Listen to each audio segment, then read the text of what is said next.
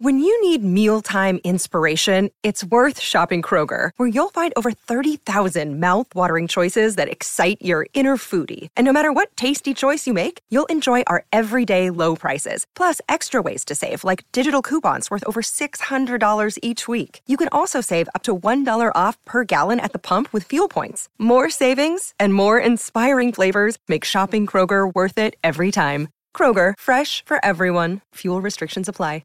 Another day is here, and you're ready for it. What to wear? Check. Breakfast, lunch, and dinner? Check.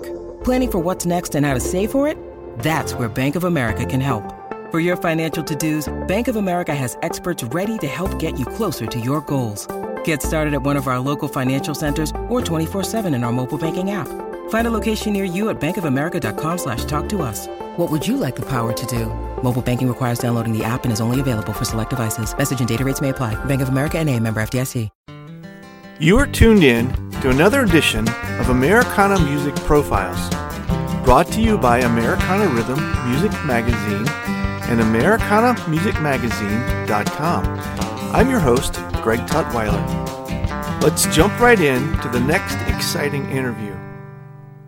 Ed Ruman is an award-winning singer-songwriter from Shelburne, Ontario, Canada. His music has been heard on more than 600 radio stations worldwide and was featured as a Billboard Magazine Emerging Artist in December of 2018. His music blurs the lines between folk, country music, and even some pop and rock genres. His new single is Tomorrow is Today. Ed joins me today on this edition of Americana Music Profiles as we talk about his career and his new music. Hello, Ed. Welcome to the podcast.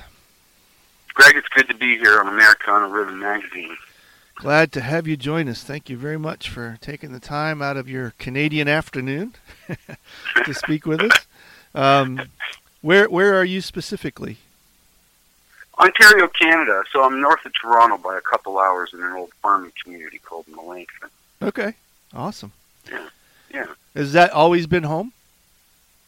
No, I grew up in Markham. I was sort of born, bred, hatched, raised, incubated, however you want to look at it, and made the transition up here about 14 years ago. Just because I grew up in a rural farming community, and I like farming, and I still do it today, and this area offered me that, plus I got a lot of friends up in this neck of the woods. I played up here a lot. It's second highest elevation in Ontario. Oh, wow. Go on. Yeah. I go on. But it's just, it feels like home. So the community that you are in, does that afford you opportunities to play, or do you have to travel back into Toronto and in that direction?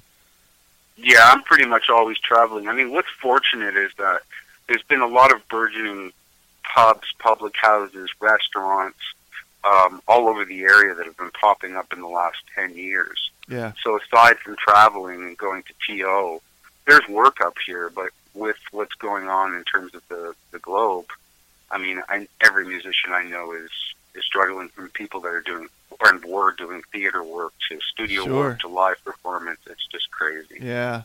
So you guys are kind of pretty much locked down in the rural areas as well? Yeah, we're considered gray. I don't know why they consider gray as the worst of the band ratio, gray area. I don't know, red. Right. Yeah. But yeah, you can only have one person per family per store, and I could go on and on with the list. But yeah, we're in full lockdown here. Okay. Yeah. Wow. Oh, I know you and the rest of us will be all glad when when all of that's behind us, whatever that looks like. I don't even know what that looks like anymore.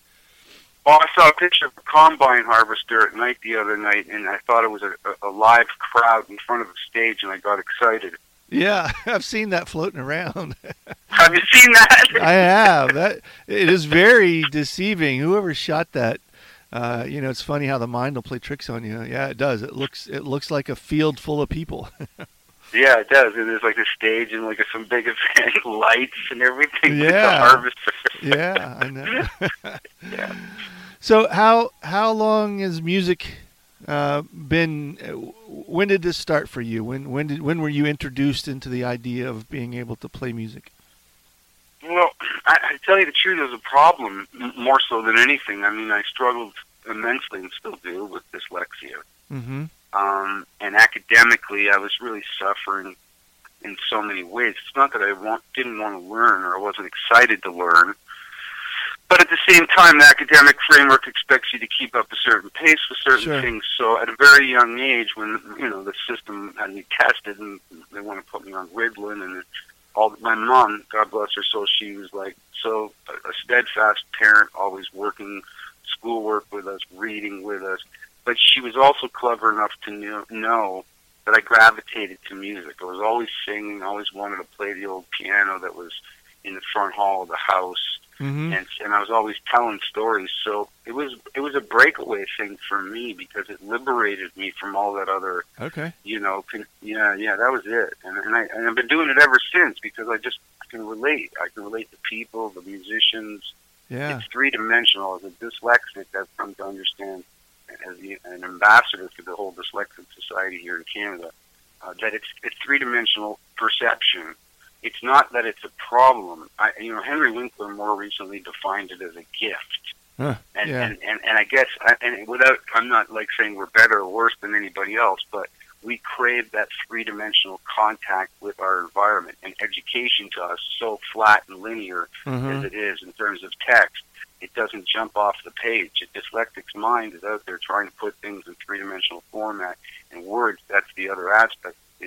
So music doesn't have that. It has the sense of fluidity, storytelling, all the things that are three-dimensional, and I can go on and on about it, but I can't imagine doing anything else. I mean, Somebody asked me in an interview, if you weren't dyslexic, would you be doing it? And I'd be like, I think I'd still be pursuing music because I love it that much. Yeah. Wow. At what age were you able to grasp that, hey, this actually could be a career, and I could do this professionally? We went out on the road as a young band. We were on Capitol Records farm team. Dean Cameron had signed us to this deal, and we were, they were throwing some money our way. We were on the road with some bigger bands and opening for them. And then I sort of thought, hey, this isn't just a high school dream with buddies. Like, maybe there's something to this. And then I more seriously wanted to pursue it as an education. So that's why I went to college, and I wanted to study performance, because I was excited to be able to apply it in a lot of places, and I also knew it'd be work. Like, I've made a lot of money as a cocktail musician, playing at weddings, everything we do, mostly jazz out of the American Songbook standard books. Okay. But at the same time, it still gave me that other envelope of songwriting, experience, exposure. But at a very young age, I mean, at the same time, it's like, still, I think I was wanting to do this. Like, even the people when I was younger, like, what do you want to do? It was like, I either want to go into, like, something theatrical music or, like, archaeology. I love history and stuff that. So that's why I guess storytelling hand in hand with, in terms of anthropology and sociology, go hand in hand with me again. So this has been, you've truly been able to do this as a professional career your whole life, then? Yeah, well, I mean, I taught as well for like a lot of musicians I know for almost 24 years, and that also was part of supplementing my income. But I mean, one year we made $40,000 playing brunches at this golf club. Like, there was always some way to make cash, because you had that ability to diversify, in terms of who you were as a person. And that's what I like a lot of the musicians that I play with. They have this huge gambit of enthusiasm when it comes to such a variety of music. So I think that's the key to stay alive in any industry, is to be able to diversify, Right, yeah. Who are some of your early influences musically? Well, you know what? I remember, a lot of 50s music, because that, like, in my house, between my grandparents listening to, like, old Eastern European, like, gypsy music. Okay. And, but then huge influences as far as, like, my grandmother loved, like, Sinatra and the Beatles, and then my brothers and sisters were far older than I was, coming out of the 60s. So I was influenced by all the 70s music, everything from, like, Deep Purple to Elton John Black Sabbath. Yeah, to, like, okay. like all over the place. Like in Grateful Dead, there was no holds barred. It seemed like when people were listening to music, because there was almost a fight for the record player Right. or what was on the radio station, because we only had one record player and a radio in the kitchen. Yeah. But that all those, it was other people's enthusiasm. But I remember I was 12, and the ABC movie was like Woodstock. Oh, wow. Okay. And I remember watching. I was like, I wasn't supposed to watch it. Snuck downstairs, turned on the TV, and the first thing I saw was Hendrix playing the Star Spangled Banner. Oh, man. And I just went, what the? Yeah. Because I was experiencing these tight formula, arrangements. I mean, I'd heard some Deep Purple and stuff, but Hendrix, I then almost devoutly followed like other artists, like Hendrix.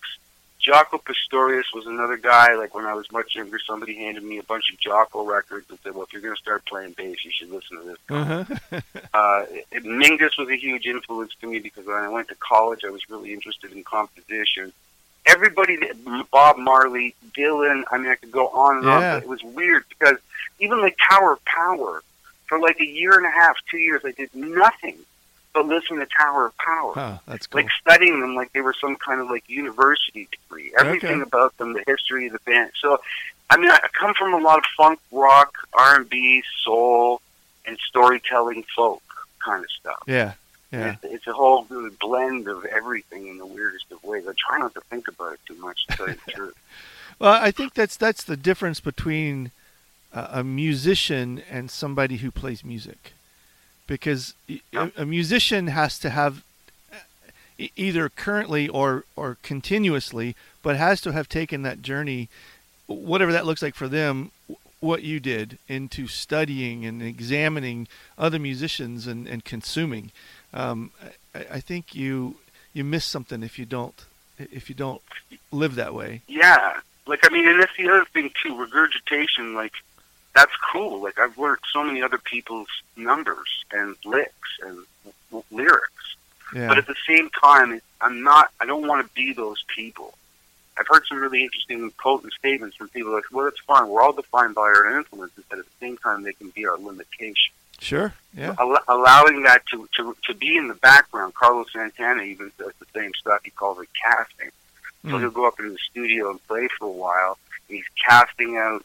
He'll play some like John Coltrane, or he'll play something that's like he's really. And then all of a sudden it starts to leave, and that him starts to come to the forefront. And he spends more of the time following those catalysts of ideas that then become his own, because they're part of his own artistic amusement and realization through construction. Yeah. So, that's the other hard part, is like sometimes I listen to something and I go, well, that kind of sounds like, it reminds me, it's okay. Yeah. That's fine to have that, but how do you want to present it in a way that makes it comfortable to you is what actually makes it comfortable to the listener. We're going to pause for just a moment. We'll be right back. Welcome back to the interview. I like hearing people's originality, but it's also fun to hear influences sneak in. I was listening to your song "I Am Love," and I could just hear little bits and pieces of what felt like the Talking Heads just kind of sneak in the way that you were presenting some of the lyrics. I thought that's really cool. I just like the way that kind of just kind of sneaks through there, and you don't even really realize it. I just happen to have been listening to them lately and go, I can kind of hear that coming through. So it was really cool. Oh, dude, you know what? And like David Byrne, and like I love, like that's like some of that, like Once in a Lifetime is a desert album song. Yeah, definitely for me. And like almost 90% of the musicians that I know will have that song in their list. Yeah. As far as that's such a compliment to me, because I love the artistic approach of that band. Yeah. And that tune specifically is like, it's got that really cool bass line that's just almost repeating itself and flipping on itself. It's so neat. Yeah, and your lyrical presentation, it kind of reminded me of that song Once in a Lifetime. It was just like it wasn't a copy, but it was just, I could hear that float through there, and it was cool. It was like man, thank you so much. That's such a big compliment for me. It made my month. Okay, good. Well, yeah, I sometimes I hesitate to do that because I know people don't want to be compared to. But I heard it. I could hear the influences, and I just so yeah. I'm glad that it landed the right way. Well, you didn't say Pat Boone, so I'm good with it. Oh yeah, okay. Yeah, that's good. Yeah, I don't think we want that comparison today. Sorry, Pat. I love you though. Yeah. So you have been. How long has this been? Kind of. So you've got a new album out. I don't want to neglect that. And you're promoting a new single. How long has this been the approach for your career as a solo musician? Well, it's funny. Like, I'm always writing, and I'm always. I love bouncing ideas off of other people. I love letting ideas sit in escrow for a little while because sometimes they need a little time to mature. Mm-hmm. And with that said, as a solo artist, I mean, having a full-on band before, there's politics. Right. There's a lot of other things that require different methodology in terms of the approach. But the other thing is, like, I've always kept a very open table, even when I was bringing a lot of material, all the material to other band projects in terms of lyrical content and arrangement. I was never negated the idea of trying something in a completely different way, other chord structures, whatever it was. So that's what I loved about that input from other people, is that there was like no egos. It's just like, what does the song require as it's sort of unfolding in the process. The same thing has happened to me as a solo artist, where I'm like, over the last year, I've been grouping a whole bunch of material. This stuff feels like it belongs together, and in the weirdest of ways, it's fitting under this title, and we've changed so much in terms of the approach to how people acquire music, what they want. I mean, when I was teaching, people were going to work on something and I wanted to look at their music files or whatever, there'd be an album, but there'd be only 2 tunes from that album. As opposed to the whole album. And I came from that experience. Well, if you bought the CD or vinyl, you may have fell in love with the A or B single because you heard it on the radio, but other tracks start to filter their way in that sort of really help with that umbrella of why the album is what it is. Right. And as a solo artist, because as things have changed, I realized, well, it's a singles market. Like, there's nothing wrong with releasing a single, waiting a couple months, putting out a vignette maybe with it, or a vignette when it comes out. It doesn't really matter, provided that you're continually sort of pumping stuff out into the equation. And then in a year's time, come to the point where it's like, okay, well, 4 or 5 of these are out. Let's put out an album. And press it and go from there. But it becomes a great testing ground for me as well too, to find out, well, this tune is very different than the previous number that I released. Tomorrow is Today is very different and stronger. But at the same time, I'm like, well, okay, that's good. And however it sticks and however people want to use it, I'm good with it. I just want to keep creating. Yeah. So it doesn't change that much for me, other than this environment, which makes it hard to play live as a band or a solo artist, whatever it is. That has completely changed that cosmetic. And playing live streaming events is great, but it's very different than a live show. Of course, yeah. It's missing that 3-dimensional element, and I miss that so much. Yeah, me too, Greg. Yeah, I'm sure you guys miss it more than I do, but it's oh man. We all need it. Yeah. Communal. It's like the town hall meeting, in the cathedral of music, if you will. It's like, it's so cathartic for people getting together to talk, expel their daily woes before the show, after talk, laugh, have fun, eat some food, whatever it is. It's so cultural. Yeah. And having it not there all of a sudden after, it's just like, what? And it feels like when you, the live streaming apparatus, you miss the energy that goes on between artist and audience. Whether it's a big audience or small audience, you miss the eye contact, you miss the, seeing the sweat on the artist's brow, you miss seeing the artist cringe or laugh. It's that energy is a vital element of the playing and the consuming. Absolutely. The other thing is too, is like, I don't have a problem doing it. Like, I welcome it even before the idea of all this happening. I mean, I think it's not a bad thing. I was doing an event a couple months back, and all of a sudden I've got 830 people watching. Mm-hmm. By the time they had done their repost and what have you, it went up to 16,000 people. Yeah, so that's awesome. that 45-minute set that I may have done in Toronto or up here or wherever I was playing may have had 50 to 120 people in it. Right. So where do I weigh the difference? Because I know exposure is extremely important. Yeah. So, but then the compensation is the other side of it. So. Right. Yeah. I feel like when we go back, there'll be a hybrid. You know, you go do the 50-seat pub, but you live stream it or you record it and post it later. You know, and so you kind of get the best of both worlds. I hope that we find a way to make good. Me too. And I mean, people were already doing it in so many ways. Whether they were streaming from their phone or clubs were doing it, it's a good thing. Like, I mean, it just sort of keeps the circle going in a different way.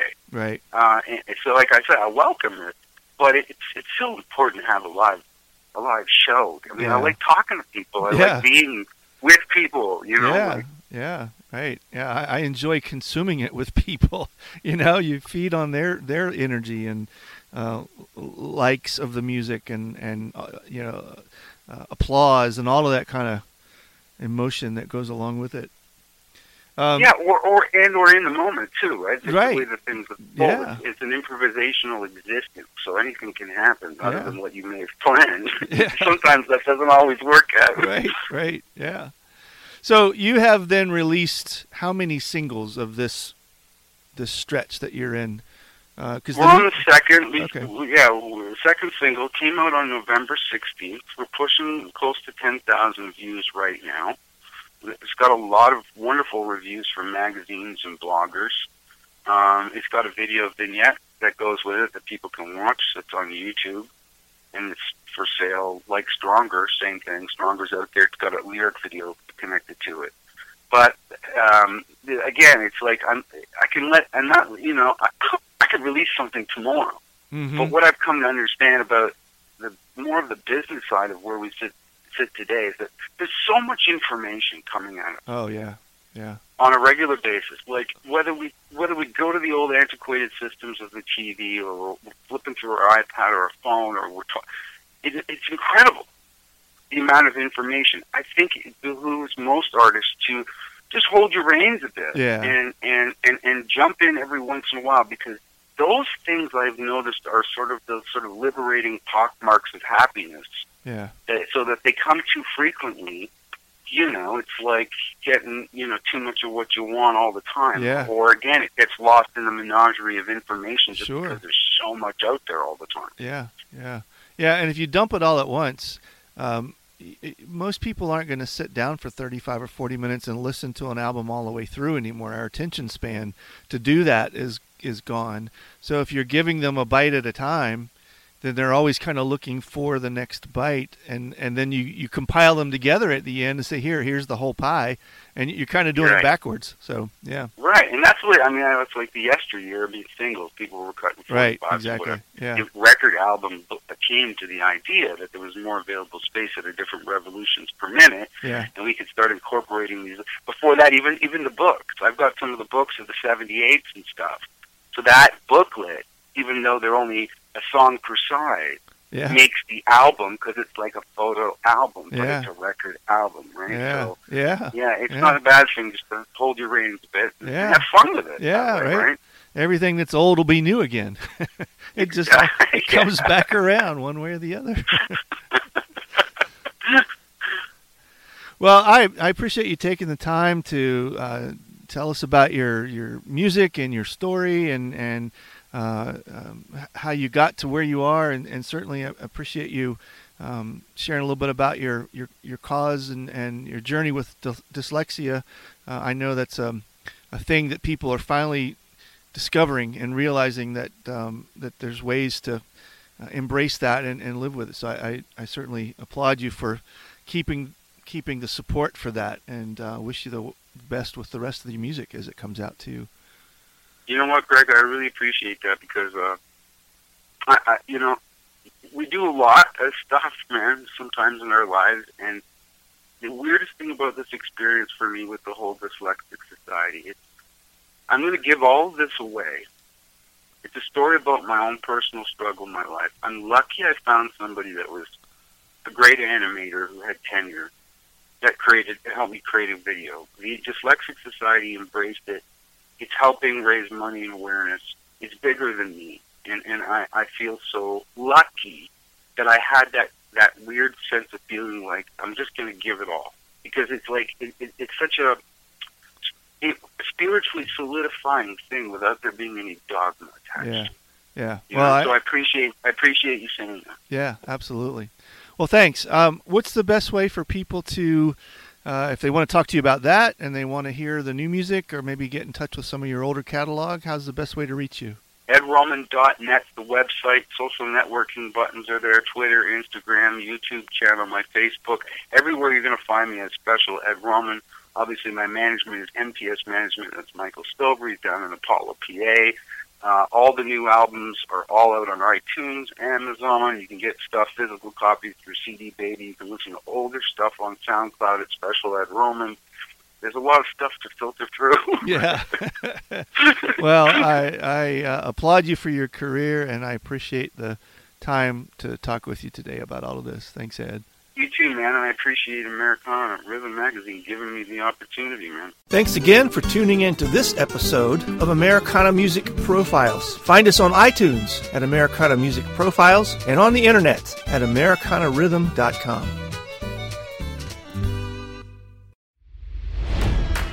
It's NFL draft season, and that means it's time to start thinking about fantasy football. FantasyPoints.com features industry-leading experts and prognosticators using proprietary hand-charted data to help you score more fantasy points. FantasyPoints.com is the place to go for whatever kind of fantasy football you play. Whether you play fantasy football, daily fantasy sports, or do a little bit of everything, Fantasy Points has the meticulously researched content to guide you to victory. And why wait for the fall? Fantasy Points also covers the new spring football league, the UFL. Join the guru, John Hansen, Scott Barrett, Joe Dolan, and other massive names in the fantasy football universe with an exclusive offer. Use code Pantheon for 15% off any Fantasy Points package, including the all-in package, with access to every article, tool, and data nugget that Fantasy Points has to offer. That's FantasyPoints.com and code Pantheon for 15% off at Fantasy Points. FantasyPoints.com, code Pantheon. Score more fantasy points.